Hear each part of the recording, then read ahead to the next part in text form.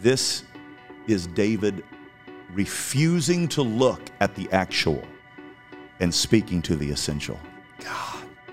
He's not looking at Saul's actual frailties. He's looking at the ideal king and saying, I can't speak to his failure, but the actual pattern is beautiful, and I will not betray what it should be for what it actually turned out to be.